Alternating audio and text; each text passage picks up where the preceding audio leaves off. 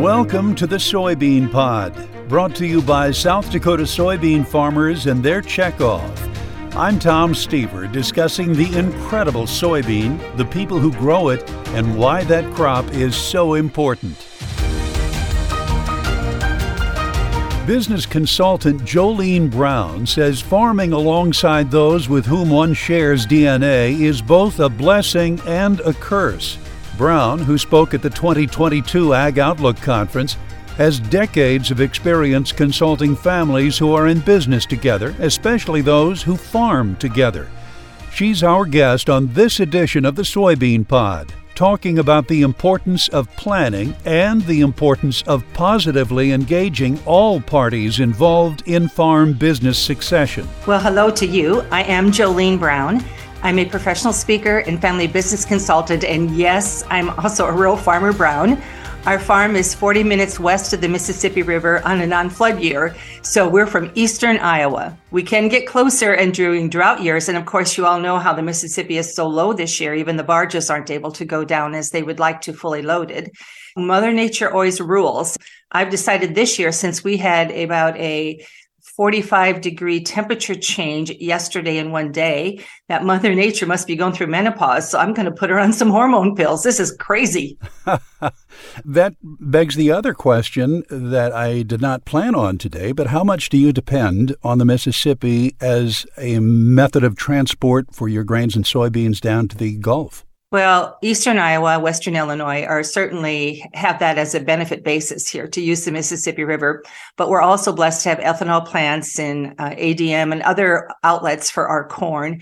And since there are 6,000 uses for a kernel of corn, it's spread all over the United States and countries beyond. But yes, besides animal feed, a lot of our grain would go down the Mississippi. And, you know, I've always been so tickled to say that we're one of the few industries that actually sells product and makes money for our country. So hopefully the rains will increase that river. I know they're dredging downriver to get barges through. So it's a real challenge. And now with the potential railroad strike, boy, this is going to be quite a zoo. So how did you begin your speaking and consulting career? Well, when the land values crashed in the 80s and the haunting words coming down our country roads were suicide and foreclosure, bankruptcy, and even murder, our interest rates had gone past 20% and we lost 67% of our net worth.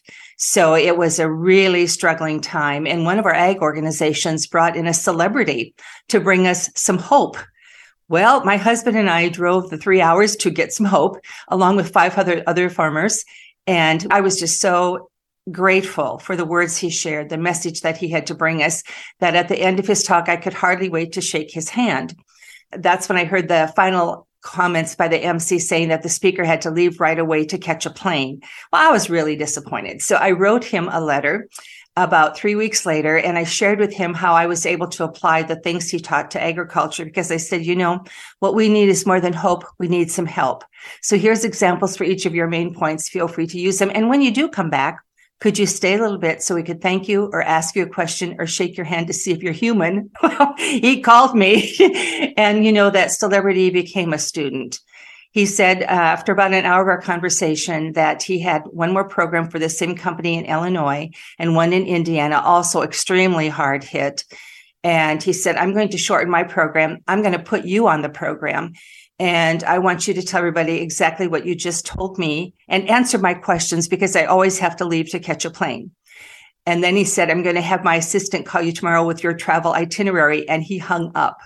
And that's how I started. 2 weeks later in Indianapolis, giving my first support to bringing more than hope, but help to the people of agriculture. I was waiting for the name. Who was the celebrity? It was Louis Timberlake. He's now deceased. He was the apostle of optimism, and he was from Austin, Texas. You share best practices during your speeches, Jolene. Those likely vary, of course, from person to person, but generally, what are those best practices in farming and family dynamics? Well, what I've learned, and I knew this from early on, is that in agriculture, we have all types of resources for our production. We can go just about anywhere and learn about weeds and seeds and breeds and feeds and money and machinery and marketing. but we forget it's the people that do all of that production. And sometimes we're crappy with people. So I focus on the human side of agriculture, all the way from certainly in family business. And that is my specialty. I do full day workshops on that because there's nothing better or worse than working with family genetics. But I also talk about advocacy, the need to be a true champion for what we do. You use humor to reach farm audiences. What is it about lightening that mood that makes for successful family and business relationships? Well, first of all, as a speaker, I've learned a long time ago that if we laugh and relate and engage, only then do they learn and apply. Well, it's the same thing in the family business. If what we go through is a dreaded process, something we have to do every day, and it's so easy for a farmer to say, oh, the crops are crappy, the critters are sickly, the machinery's junky, the weather's lousy. Well, doesn't that make you excited to be in business with that person or to be a part of agriculture? Instead, we have to take a hard look. Now, when I talk in family businesses and we have the communications contract, one of the things says that we're expected generally to have a good attitude every day. Now, that doesn't mean there aren't bad days, or we don't need support, or we don't need to vent, or we don't need to walk away. But generally, is this your profession of choice? Being able to celebrate that opportunity to do something that we love to do in an environment that we have a large part in creating, I think that's quite a gift. So sometimes we have to pause to applaud all that we have done. You mentioned that you survived the middle 80s on the farm. Tell me what life lessons on the farm have most built your character, Jolene? Oh, my goodness. I think learning how to sustain and how to thrive, flexibility, sacrifice. I think all of the things that are really valued and values of many of us in agriculture. Because we live where we work and we work where we live, it's critically important that we learn how to ride the roller coaster. And I often have to tell people that we dare not ride it alone.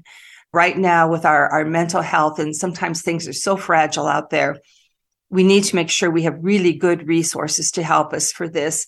So I think going through the 80s, it taught me several things that I translate to family business. And the first one is you need to have people in the family business team that have some grit. In other words, they've ridden the roller coaster. One of the challenges I have, Tom, is I have a lot of people in their 20s and maybe early 30s who are ready to take over the farm, but they have no grit. They haven't withstood the test of time. And the enemy of grit is ease.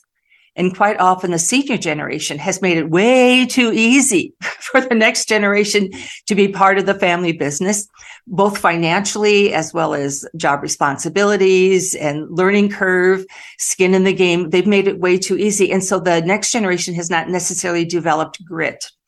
That doesn't mean they have to do things the same way as the past generation, and we sure as heck hope they don't. But you need to have those wise masters. And as I help people work through a triangle, at the base of it is labor. We all need to start with the boots on the ground and scoop poop and have junky equipment.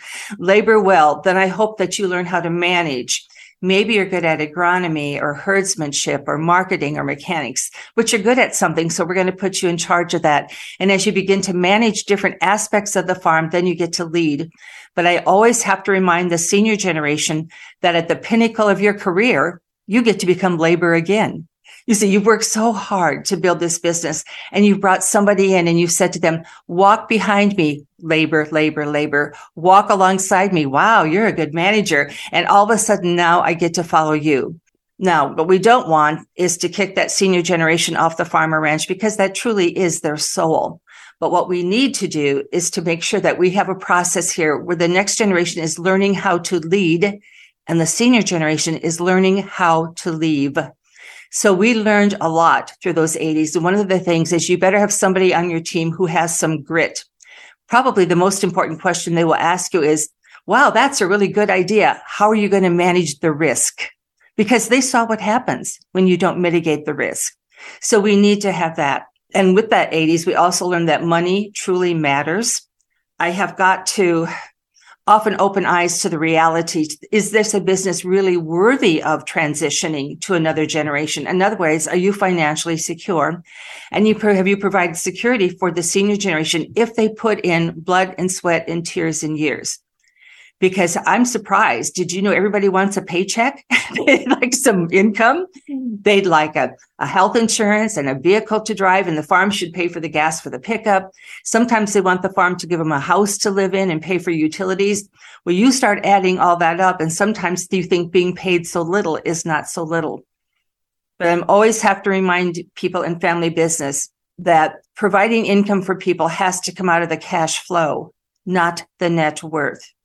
I work with all sizes of family businesses, and I work with those in business who are not transitioning to a family member, but are transitioning a business. And we always have to take a look at the money because money truly matters.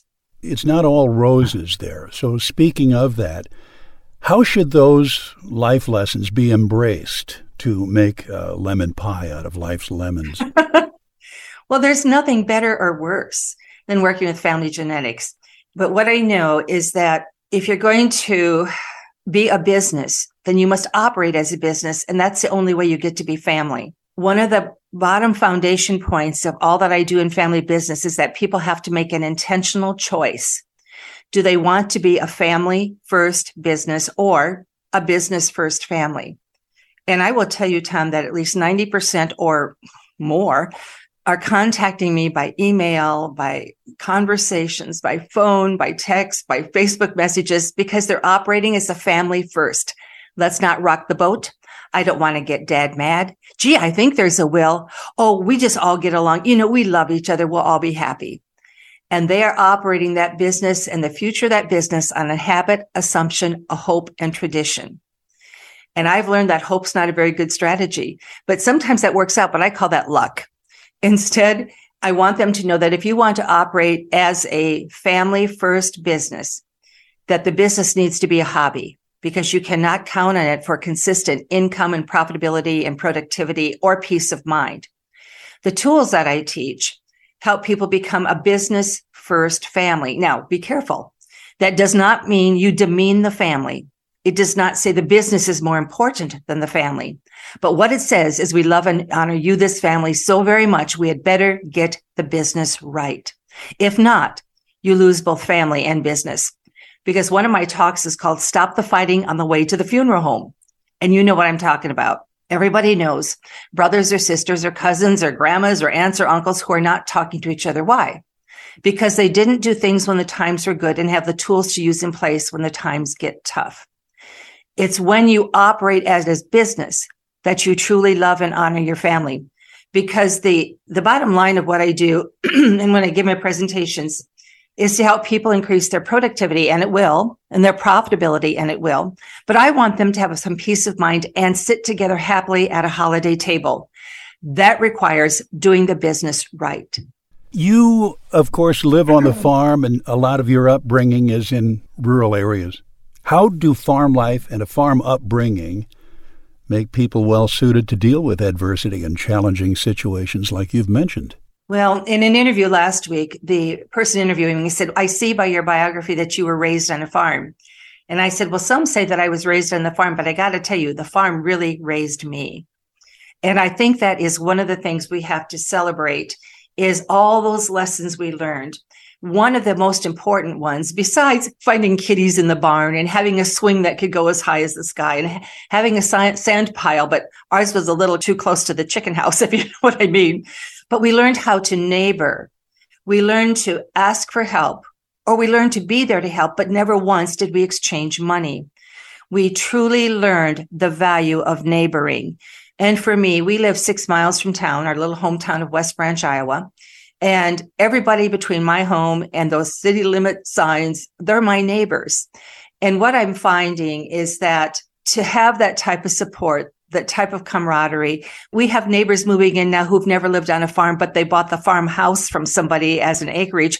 Well, we have to educate them about things on the farm. Matter of fact, one of my neighbors, my new neighbors, called me because we had somebody knifing in hog manure on harvested ground.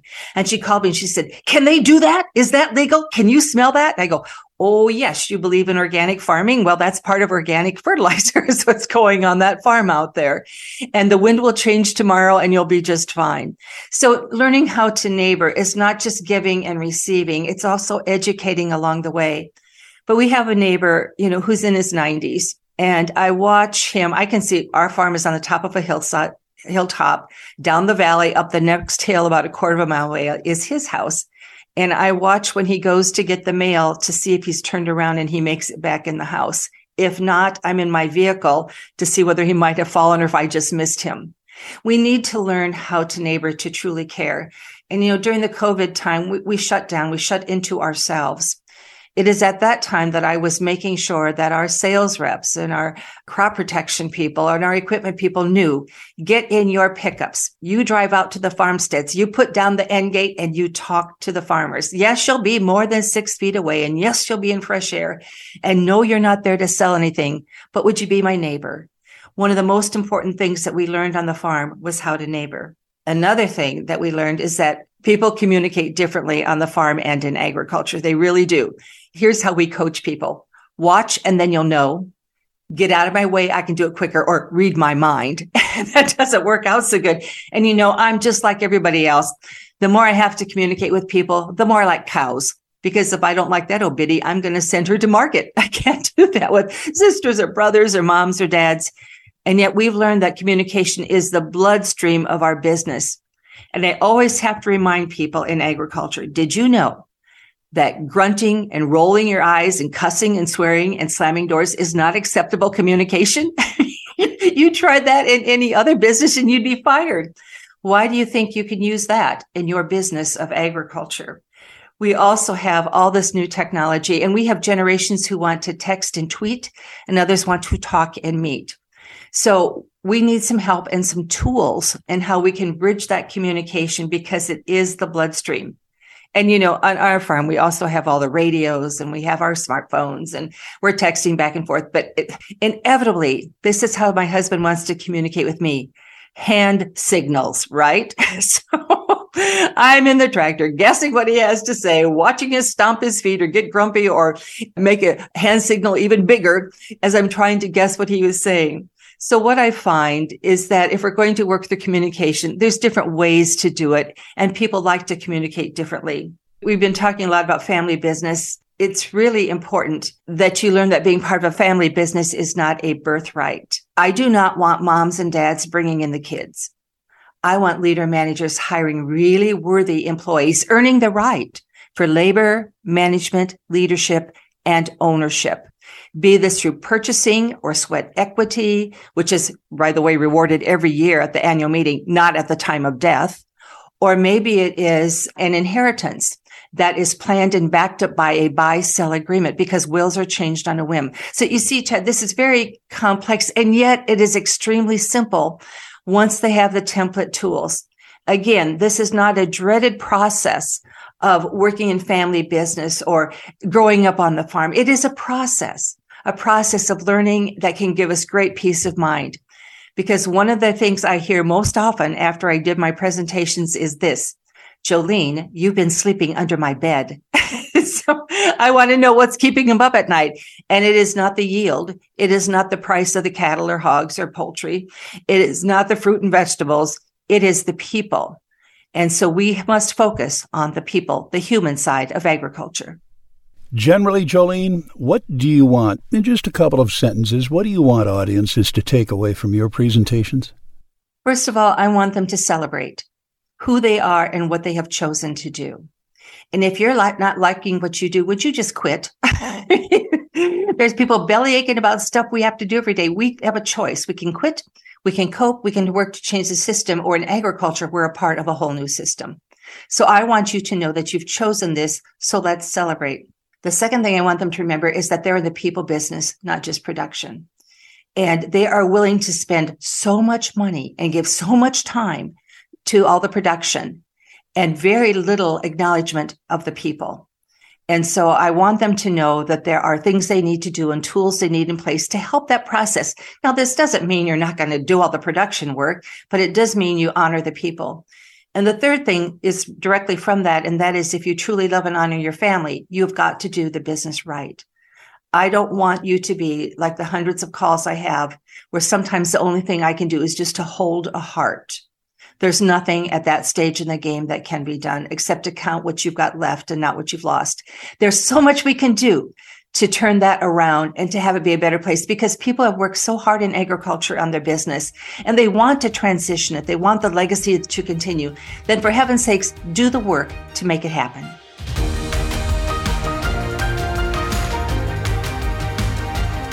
Professional speaker, farmer, and farm business consultant Jolene Brown. The Soybean Pod is brought to you by South Dakota soybean farmers and their checkoff.